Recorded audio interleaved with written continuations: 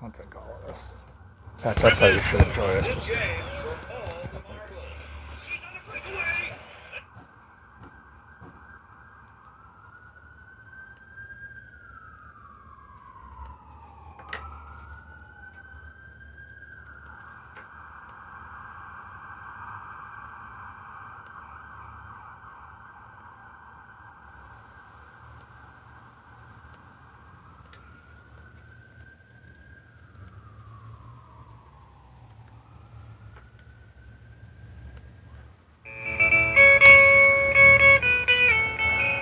This is for Fuddruckers.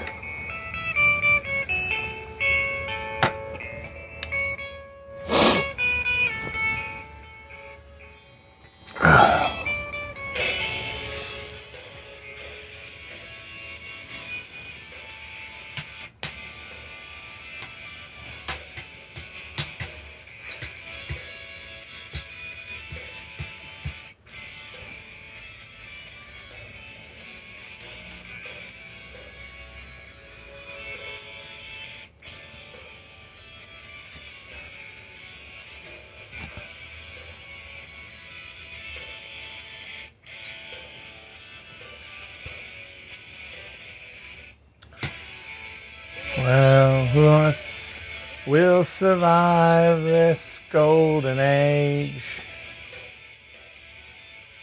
Well, us are just old ideas rehashed. Robert Iron, Dr.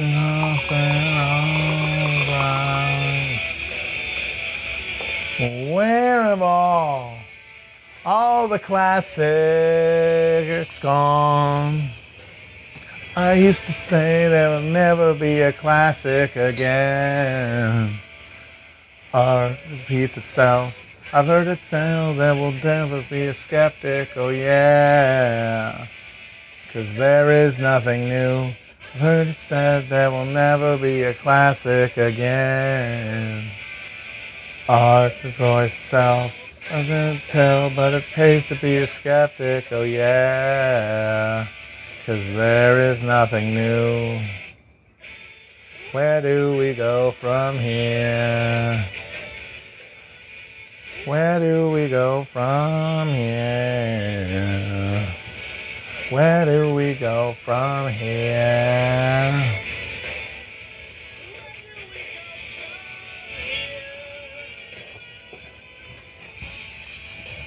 I've waited all my life to find a new age Christ, and he does not impress me. What we need right now is a cultural revolution.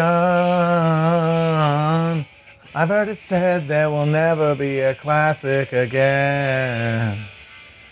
Art repeats itself. I cannot tell, but it pays to be a skeptic, oh yeah. 'Cause there is nothing new. Said there will never be a classic again. Art destroys itself. I have to sell, but it pays to be a skeptic, oh yeah. 'Cause there is nothing new. There is nothing new. No more Fuddruckers. No more Fuddruckers, folks. I've actually only been to Fuddruckers once, I'll admit it. And really, my pain now is that I never got a chance to experience it again. What if you could pick your own toppings on your burger? That's what it boiled down to, if anyone has never been, because it's not really a huge chain nationally. It's not... it's just funny named. And it was famously parodied in Idiocracy, where over the years it turned into Buttfuckers. But as a brand, as a concept, I found it comforting, you know? Just something so perfectly stupid. Hey, here's a place that kind of sounds like ass sex where you can pick your own burger toppings. Which is true of basically any burger restaurant. The only difference is that they're in front of you and you get to feel like you're contributing. It's a perfect little fake, little doohickey like a hamster wheel for you to get out a sense of like personal autonomy in your life. Like, we've already constrained human freedom to mean the freedom to buy, but that gets limiting. So you have to give people little micro choices within their choices to broaden their sense of autonomy, which is of course entirely illusory. Because what difference does it make from saying, give me a burger with lettuce, tomatoes, onions, mayonnaise, and some of the jalapeno sauce, versus going and putting them on yourself? It's a sense of action. It's a sense of participation. You're incarnating your will in action. But it's the same thing as just telling them what to put on it. It's just a little hamster wheel of agency. And it's called Fuddruckers. Ah, God, it rules. And it leaving really is, I gotta say, you can kind of feel like the lights are getting dimmed one by one. I mean, I don't want to get too apocalyptic because I genuinely don't think we're headed towards a terminal crisis anytime soon. I mean, obviously anything can happen that could change that. Black swan events and whatnot. I mean, we're in the middle of one, and who knows what else could come on top of it. And the climate is clearly going buck wild right now in a way that could be very unpredictable and lead to like almost overnight instantaneous changes in like distribution of water resources and arable land that are totally unpredictable. But I don't think there's anything to say, oh, we're in the end days, other than the desire for this to be the end days, which we all secretly have. I mean, there's a reason we're possessed with the apocalypse and have been since the 90s. It's because we've foreclosed any chance of a future. As soon as the 70s ended and that fucking the windpipe of the working class got closed, there was no more future to imagine. And so we imagined the end. We imagined apocalypse instead. Because just anything to not be this. Anything to reveal all of the fraudulence. Because apocalypse just means to unveil. Some confirmation of the sickness in your soul is not your fault. So of course we all want apocalypse in somewhere now, and now because everything is so dire, we get to dress that in righteousness and in political, and most importantly for people who get a lot of online satisfaction from building a political identity, a sense of being politically intelligent and politically canny. Like, oh, you guys think that this can turn around, you fools, you mountebanks, you think we can go back to the 50s? And I know I said that yesterday, but what I mean by that is only that we can't return to a distribution of profit like we had in the 50s. We will have to overcome capitalism to return to a horizon of a future for people. But that's a process, and it starts politically. And in the meantime, you can wrench things away. It's going to have to be more militant. We can't assume that we can get back to a transactional relationship with politics that's going to effectively bring about change. We're going to have to move through that level, though. That's why I have no time for people who say we need to like marshal revolutionary forces right now.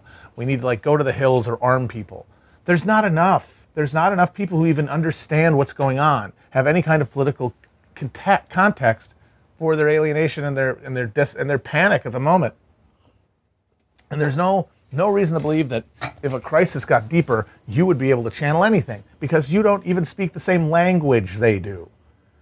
You have created an entire identity around a political self-conception that has a private, or at least a semi-private linguistic value system that is not translatable.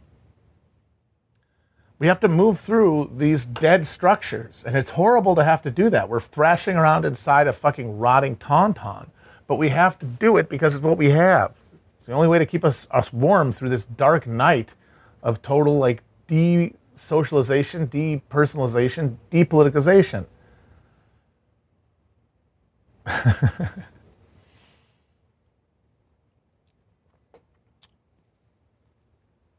What we're in for is more of the same, but slightly worse. As awful as that is to think of. We're probably in for more of the same, but worse. And that means we have to deal with the structures we have, and we have to work to resurrect a basic belief that we have any kind of control of our destiny. And Bernie, I think, was the genuine start of that. At this point, though, we have to move beyond Bernie. I mean, that's pretty clear. His relevance is fading quickly. That doesn't mean we grab new heroes Doesn't mean we try to turn AOC into Bernie now.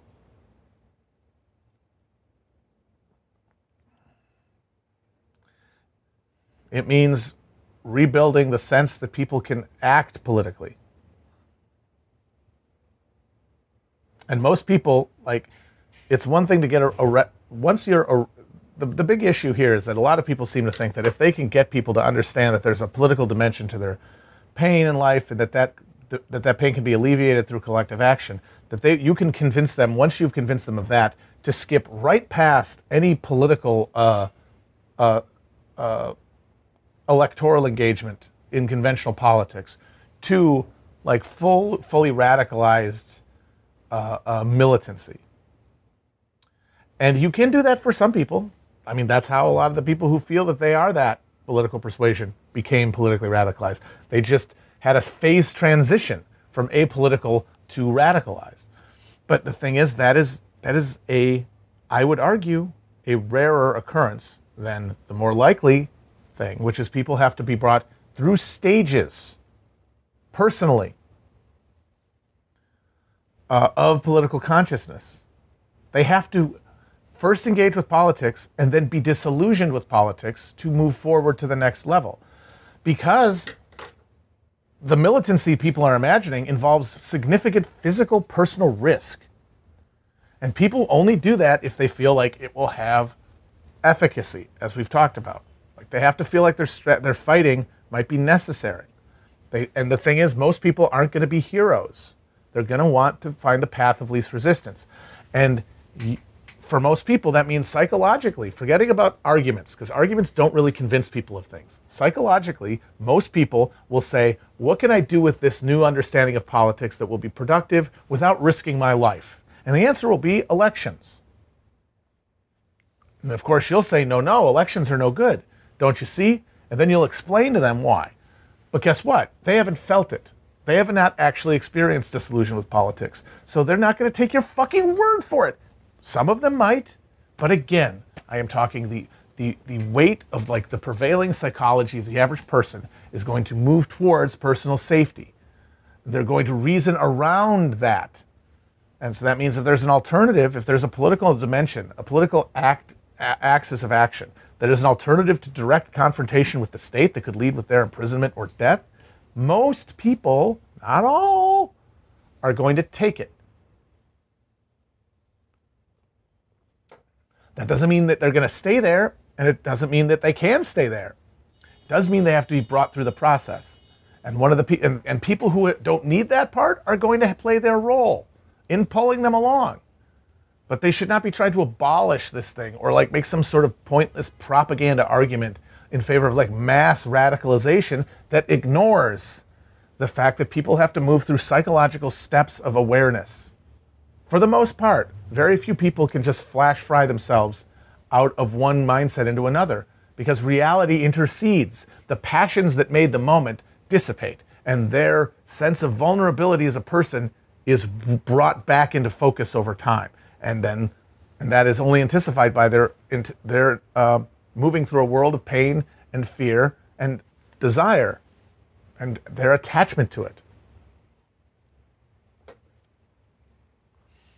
Somebody is agreeing with me that Lovecraft Country is terrible. Man, that's a bad show. Wow.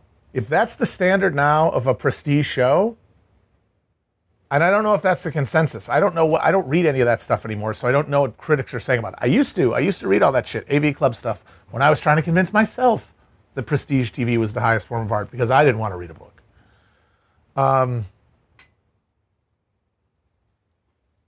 But do people think it's like a good show? Like a really good show? Because it's terrible.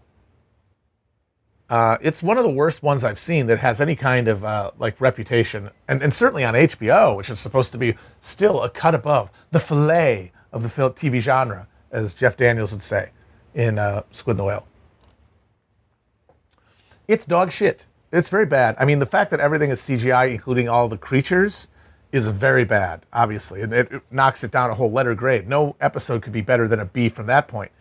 But man, it's like, it is the worst case. It's the worst. I would say that Lovecraft Country is the worst possible scenario of the politicization of culture. that we have had in the last like 4 or 5 years specifically. Under Obama, but really intensified under Trump, whereby the only axis of value that a piece of art has is its political content. Because I think the argument a lot of people would make is things are so bad now, and the need for people to both have their pain felt and to try to wake people up to the horrors around them means that the only real that piece of value art can have, especially popular art, is speaking to the moment. And I must say, my only rejoinder to that is Watchmen, but even more Lovecraft. And I thought Watchmen was bad. Lovecraft Country, even worse. And even more an example of a program that only exists to be political, to say something, to make everybody good people, to get all those white privileged folks watching TV to turn into non-ones, and all the white people who are already feeling good about themselves to feel even better about themselves.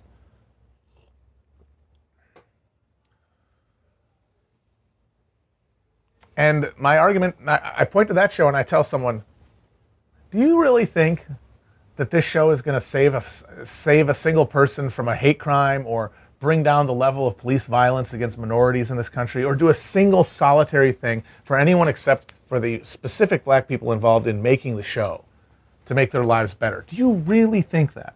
Do you really think a culture of TV that uninspiring and flat and alienating from an aesthetic perspective is going to do anything other than appeal to people who already want to feel good about themselves, who are going to like the show and watch the show to reaffirm values they already hold, and everyone else is going to fucking ignore it? Because the only people who like that show, I would argue, are people who are getting a frisson out of it from like, look at me, I'm watching the black revisionist sci-fi show. Look at me, I'm reckoning with the sins of whiteness and the erasure of the black experience, and I'm correcting it right here and now. There's no other value to that show. The performances are dog shit, the effects are hilariously bad, it has no atmosphere to speak of, incredibly flat, and of course, its political content is dog food served up to just a bunch of hungry, slavering Labradors. I knew that in the first episode when they scored, I told you about this already after I saw it. I still blew my mind they actually put this in the show. They scored a montage of racist incidents befalling a family traveling through the South in the 50s or 40s or whatever with, I mean, my God, if it had been like A Change Is Gonna Come by Sam Cooke, that would have been heavy-handed enough. No. We have entered an era where political content has to be so heavily loaded that the abstraction of music is too far, is too anxiety. Like, oh no, they're not going to get the point. They scored it with a James Baldwin speech. Just him talking about racism while watching it. What, like, the whole point of fucking film, which TV is a bastard child of, is the interplay of like light and shadow and sound after the 20s and fucking images. And that are supposed to like go off of one another and produce like individual associations. That's like an artistic response. This is just layering shit on shit to try to stuff it down your fucking throat.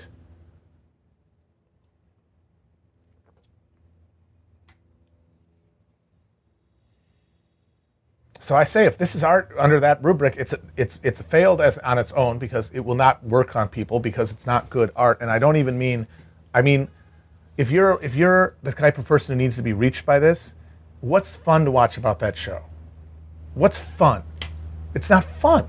You're not even going to argue. You can't even argue that you're going to bring in people who otherwise wouldn't want like have their mind expanded by that kind of racial content because they're not going to watch it in the first place. So it's not, it doesn't even have, even though it uses genre, which is what's supposed to be like the thing that gets people in the door because it's plot focused and it can exploit like horror elements and violence in order to keep people watching. Even with all that, even with that hook, it's still dreadfully boring and uninteresting.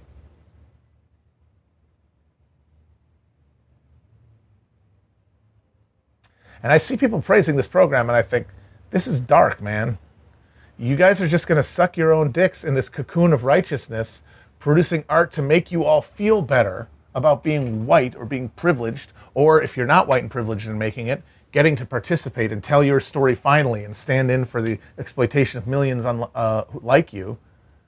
And everyone else is going to be doing their own, and is going to be just falling down the mountainside. That's why I have no patience for any culture first politics of any kind. Caring about any of this stuff. Representation in any way, what's good or bad art, it's dog shit. Because yes, the superstructure reinforces the base by giving us our ideas, the like imaginative framework that we carry out capitalism with, which is crucial and changes the way we relate to one another.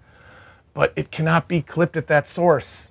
It cannot be clipped at that source. Look what happens. Look what all that effort brings you to. Something that's just recuperated by the structure, which is funny because you'd think these fucking Pomo people would know that. That's like a key, like French postmodernist take. Like I think it's Derrida, or I can't even remember, one of those frogs. Recuperation. All this, anything that gets brought up in the culture and gets turned into like a cultural meme is then commodified, even if its original motives was genuine hostility to the capitalism.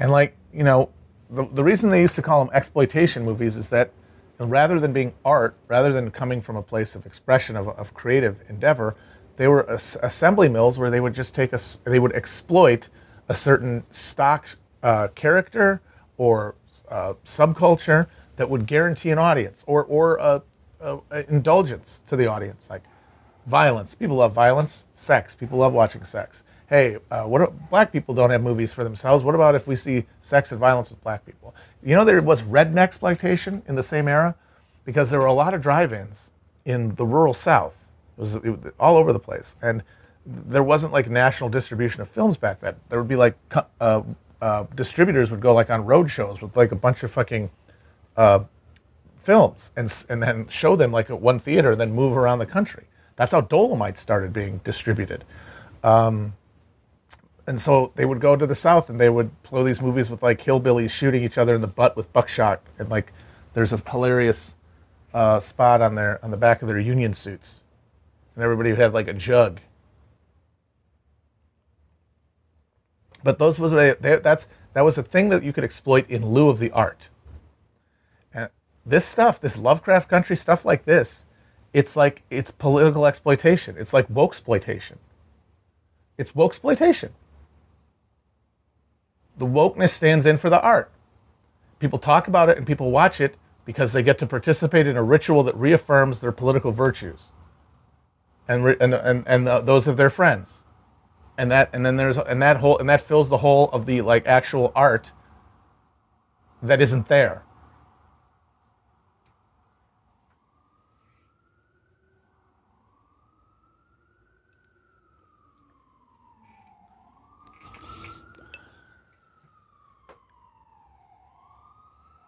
Did I coin that? Because I said that and I wonder if I heard anybody else say that. I might have invented that. I'm not sure.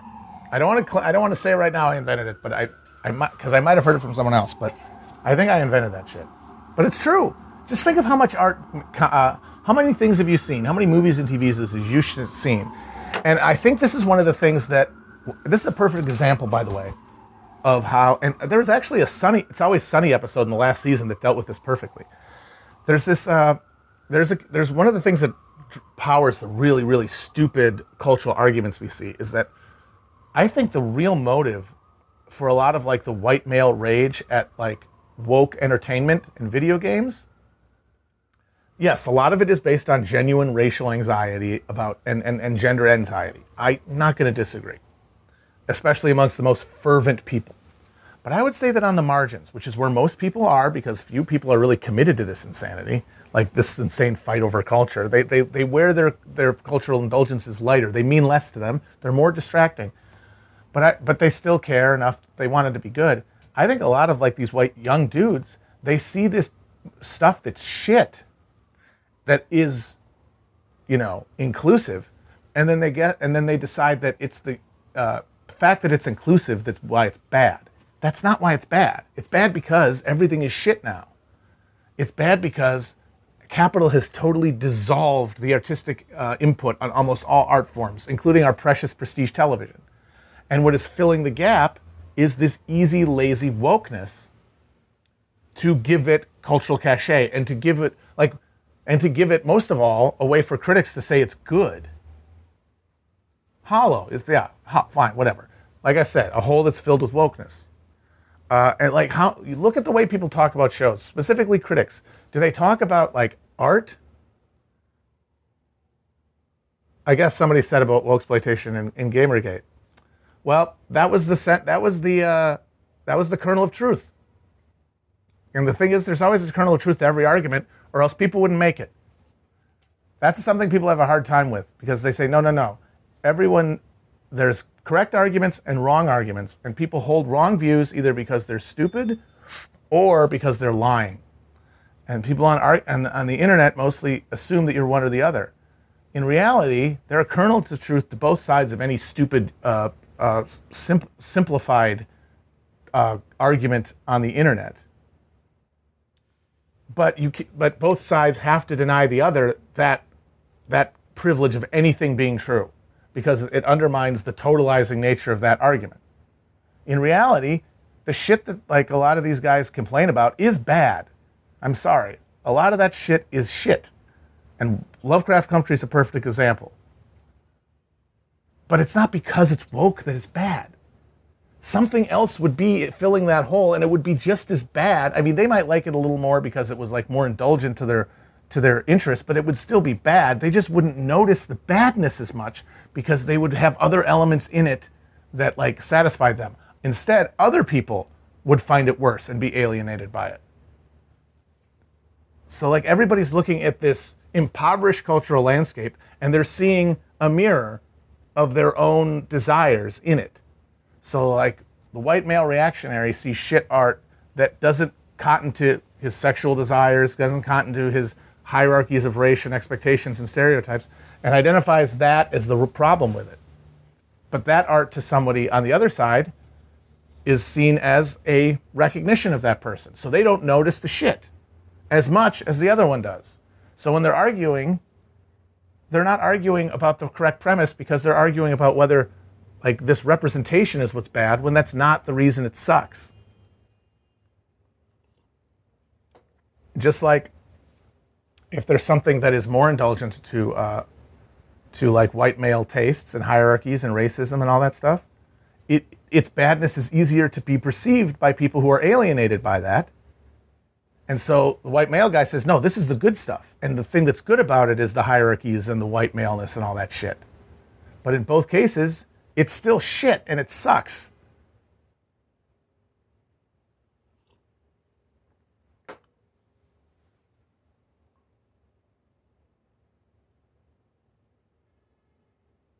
Yeah, no, like all that other stuff, it's like I said, exploitation movies are exploiting the stuff that the lizard brain audience, that at that point was mostly young men, that's who went to the movies back then. That's who went to the movies in the 70s, was young dudes. What do they want to see? They want to see blood and guts and boobs. And they want to see, like obviously, if they're white, they want to see the racial hierarchies that make them comfortable reaffirmed. And so that's what they gave them. But there was blaxploitation for, hey, what do young black guys want to see? And they got that. Now it's flipped. The audience who's getting pandered to has changed, but it's still pandering. And the stuff itself is still as devoid, as hollow as it was back then.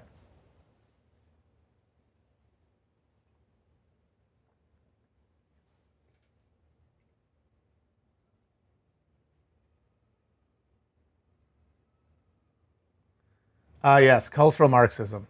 That is such a stupid concept. You might as well just draw a giant question mark in the air and say, I don't know. It's like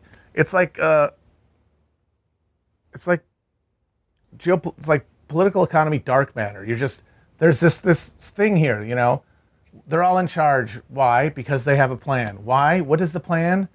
Oh, it's to make us less virile so that it's all fucking conspiracy theory.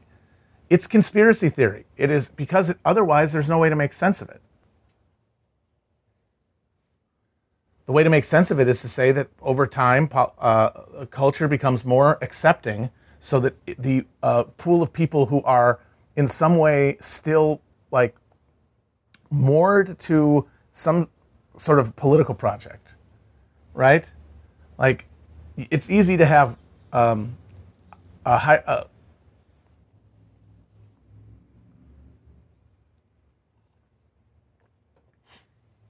like you have a polity that has to submit in some degree to being ruled through a combination of coercion and adherence to a belief that they're part of the world, like part of the state, part of like a political entity, and that they're like a stakeholder in it. So it's a combination of both for everybody. And the closer you are to power and comfort, the less coercion is involved. But it's a mixture for everybody. And there becomes a time when, in order to maintain, like if demographics change, for example, you have to become more culturally accepting to keep more people bought in that they're part of this thing called the United States. Otherwise, it becomes unstable. It becomes ungovernable. And you have to do that, especially as the material benefit from being an American in the middle goes away, right? As the wages of being in the American working class middle class go away,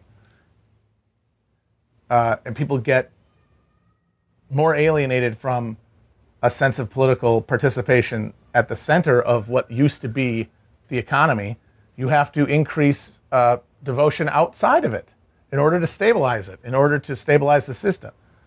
But what's driving that is the slow stripping away of all people's economic economic lives, as surplus falls and as the ability to distribute anything to labor of any race dissipates. It's purely a coping mechanism. It's a way to blame something without going to the fundamental cause of all of this misery.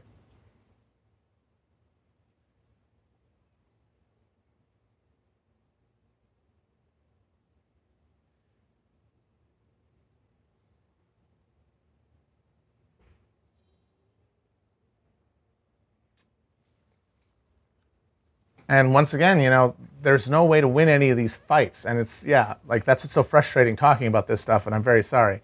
Because it is so abstract and it's so hard to grab onto, because at the end of the day, it's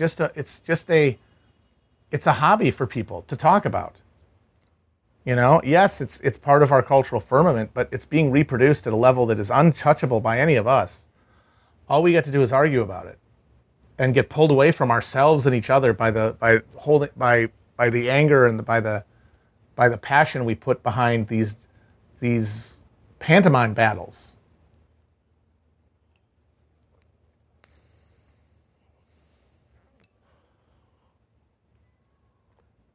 So I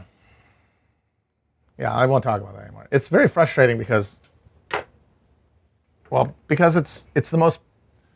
These conversations are the single most perfectly compacted balls of inextricable false reading and bad faith and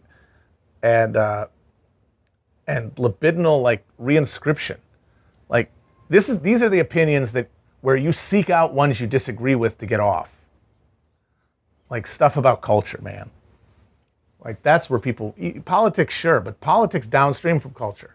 Like at this level, this is where Breitbart was right.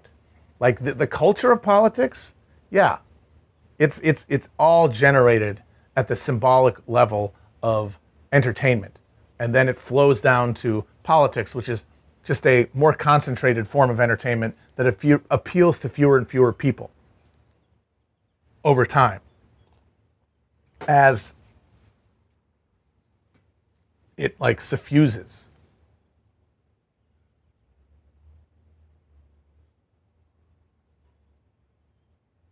And yeah, as Whopper said in Wargame, the only way to win is not to play. So there's no way. It's like, I'm not going to go and argue about why Lovecraft is bad on the internet. I'm not going to write an article. I'm not going to contribute to the Takes Smith. I feel like I got this out of my system. Like, once again, a lot of this is me talking my way through, like, what I think of this stuff, so I can see if it makes sense. But yeah, it's not to be engaged with, because it's getting everybody is getting off on it. It's a bunch of perverts.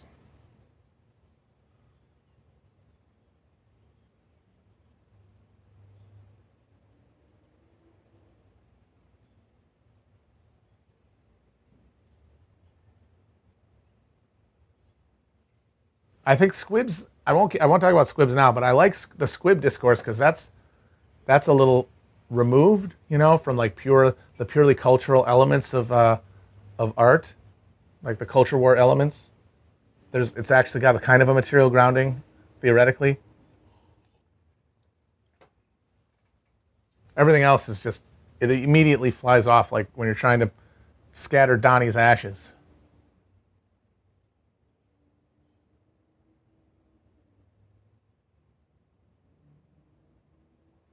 I didn't really watch the Venture Brothers that much. I appreciated what it was going for, but I don't know. At a certain point, I guess I just kind of got the point. R.I.P. though. I know Chris and Amber, and I think Virgil are all big fans.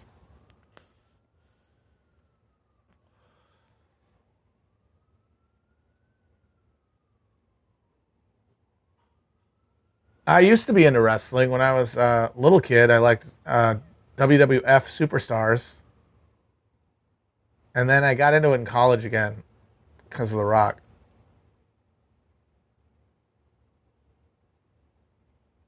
But then I stopped. It's been a long time.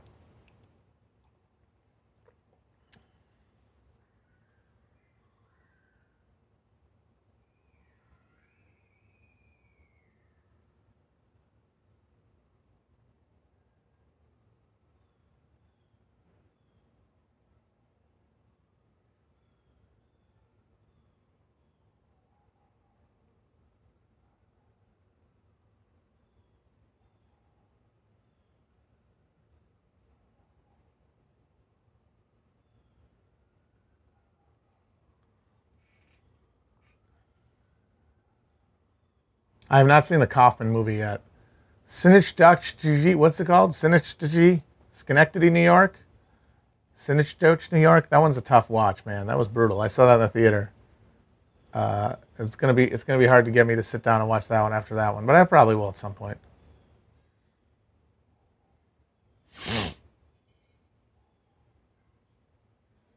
Of course, I've seen The Righteous Gemstones. We did an episode about The Righteous Gemstones. It ruled.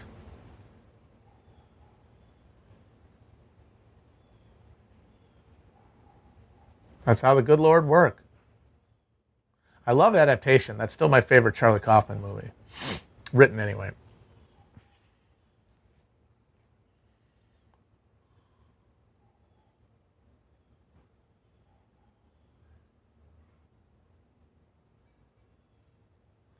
People keep telling me that, ask me to have a Tenet review. I'm not going to the theater anytime soon. That's for sure.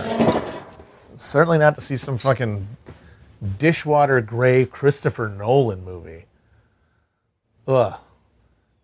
Talk about, just there's a slight digression, by the way. I really don't take any of your moans about like the decline of culture because of the SJWification of entertainment and like the dethroning of the white male auteur if you're sweating Christopher Nolan. Because Christopher Nolan is a perfect bubblehead. And the things that people see in his movies are purely just clockwork plot mechanics that they are elevating because that's where the heart should be, and they're filling it in with that.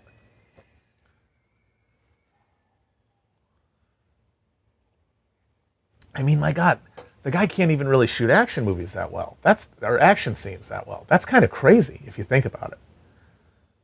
Like his movies, almost all of them have been action films, and he has what's a great action sequence in a Christopher Nolan movie? I guess what the Joseph Gordon-Levitt floating hallway thing. I barely remember that.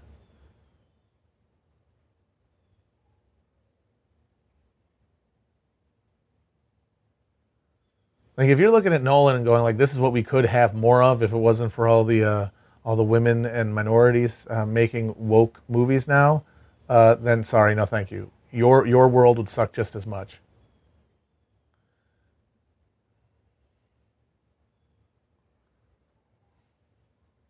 And like most of his movies are action films, and he has no memorable, in my opinion, action sequences. Nothing that has stuck with me.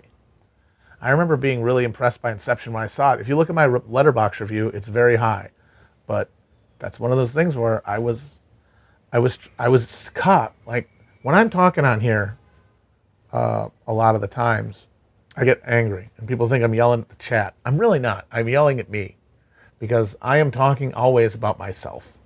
And if people find it meaningful, it's because my experience resonates in some deep way with theirs, and that's it. And I was in a state of mind where I thought that plot complexity and like this kind of stuff was serious art. It was like bridging the gap between mainstream mass culture and high culture. No, it wasn't. I just was a lazy fuck who wanted to see movies where the slow car was going, and you're like, oh, but that was his dream, and then that was his dream, and then that his dream was his dream. And you get to marvel at this absolutely hollow mechanism.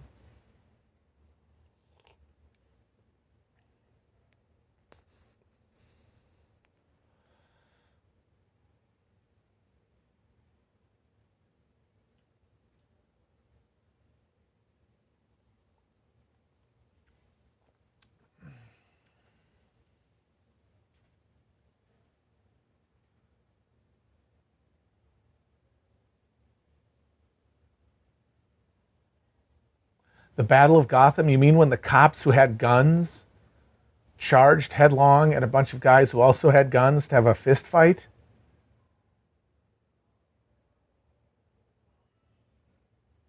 And of course, you can forgive that if it feels good in the moment enough. But that's all I was looking at. It was sterile.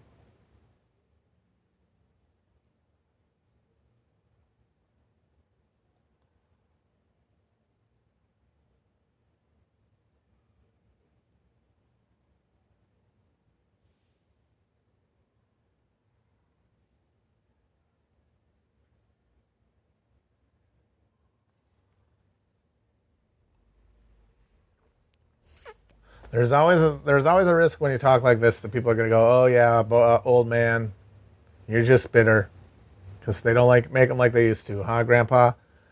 And the thing is, yeah, that's always an element of all complaints about people about the new modes of art that they weren't like initiated to at the right age.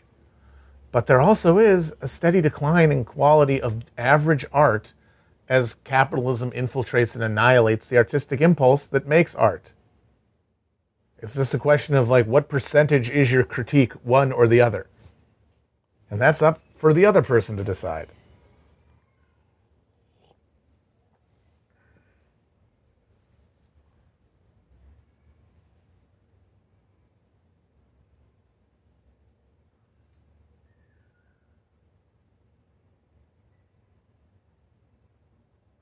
I mean, I think I've made a pretty strong case vis-a-vis my arguments about squibs and CGI that in at least the main, like taking one genre, action films, examining a concrete way that over time these movies have been made worse in a way that you can complain as just not being used to digital effects, or you can see the flip side of that and see as a genuine difference. That's for you to decide. And then you ask yourself that, and then you can answer yourself, how is it likely that effect reverberates throughout all of our mainstream art forms?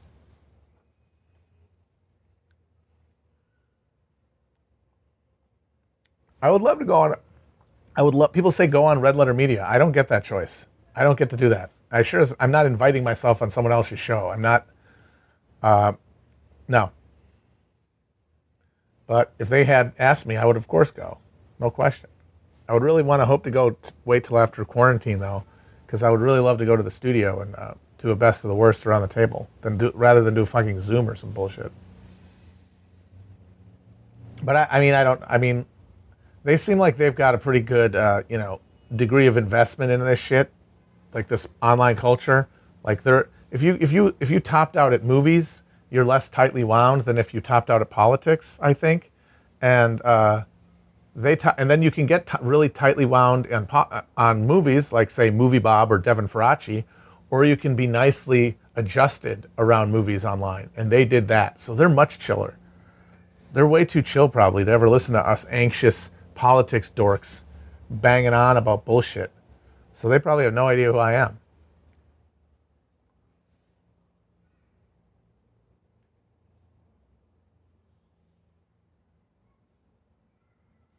So, but no one tell them to gab us on, please.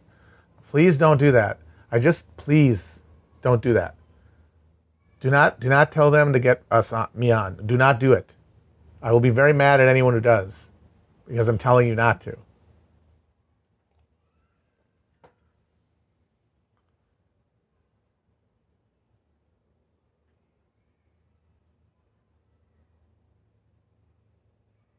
I'm not winking, motherfuckers. I will excommunicate your asses.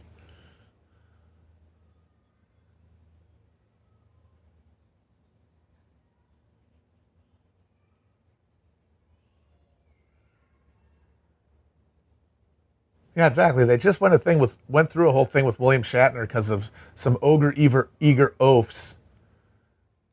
Please be cool. Please be cool.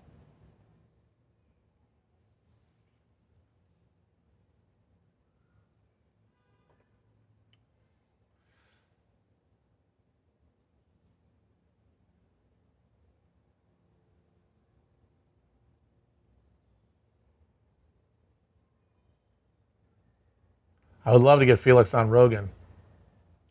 I think that's fine because I think Rogan might respond to that kind of thing. I have no idea how he works, but somebody should tell Rogan to have Felix on because I really think they could vibe.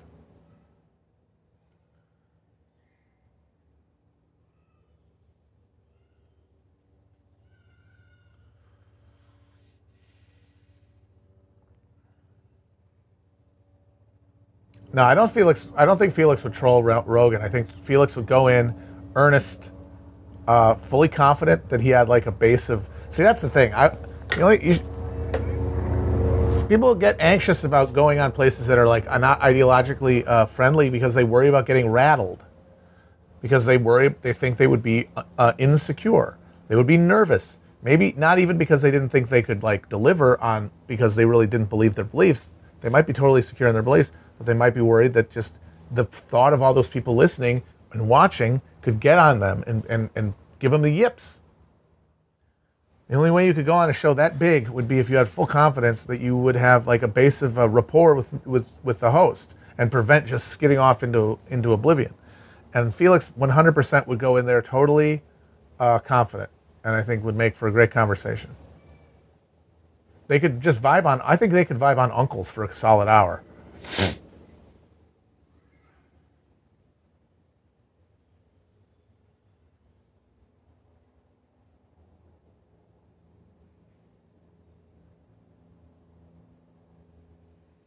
I think the danger of like if I went on Rogan, I don't think I ever would, but I mean I would if they asked me, my God, but I don't think it's likely. I would be worried, and it would not be about confidence of ideas, and not even about being able to like connect with Joe, because I think I know enough about Joe's shit that I think I know where I could like get a baseline with him and work from. I think I would just get nervous about that many fucking people. Like that show is insanely popular.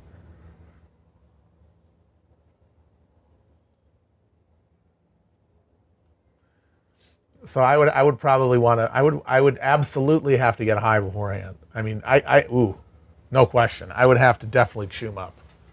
But if I choomed up, I think I could do okay with Joe.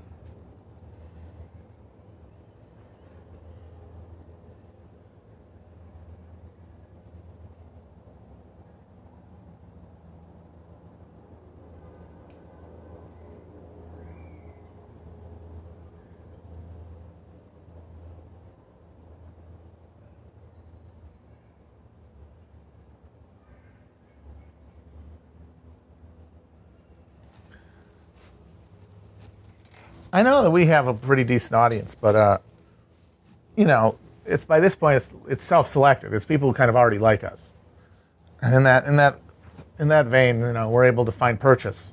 It would be a little, it would be anxiety-producing to imagine stepping out of that bubble and having to confront a broader group of people who aren't necessarily on your wavelength, and you have to translate at a different frequency.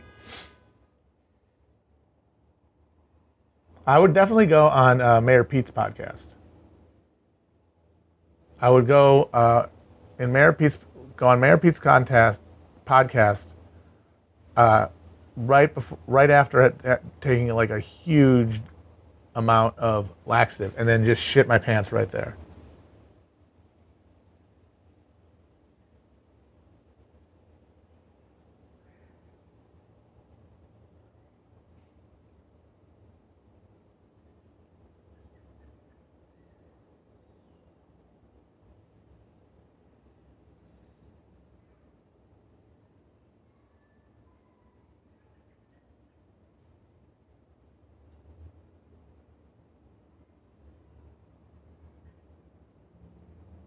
Oh, Gwen Snyder's podcast. I would do that one for sure. I mean, she wouldn't invite me, obviously. That's a 0% chance of happening. But I think that could be a fascinating conversation.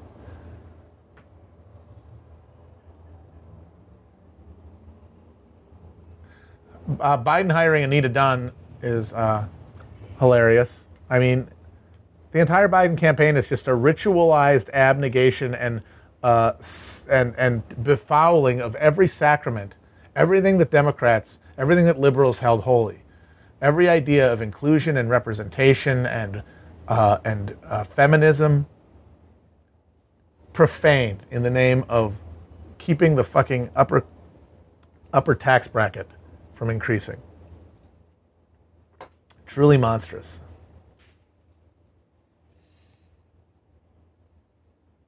Oh, I would love to go on Gorka's show too. Oh, I would love to talk to Gorka. I would get like, I would get really like nitty gritty, like Napoleonic War shit with him. Like, the men of Borodino. Sir, would you contend that Napoleon erred? That kind of thing.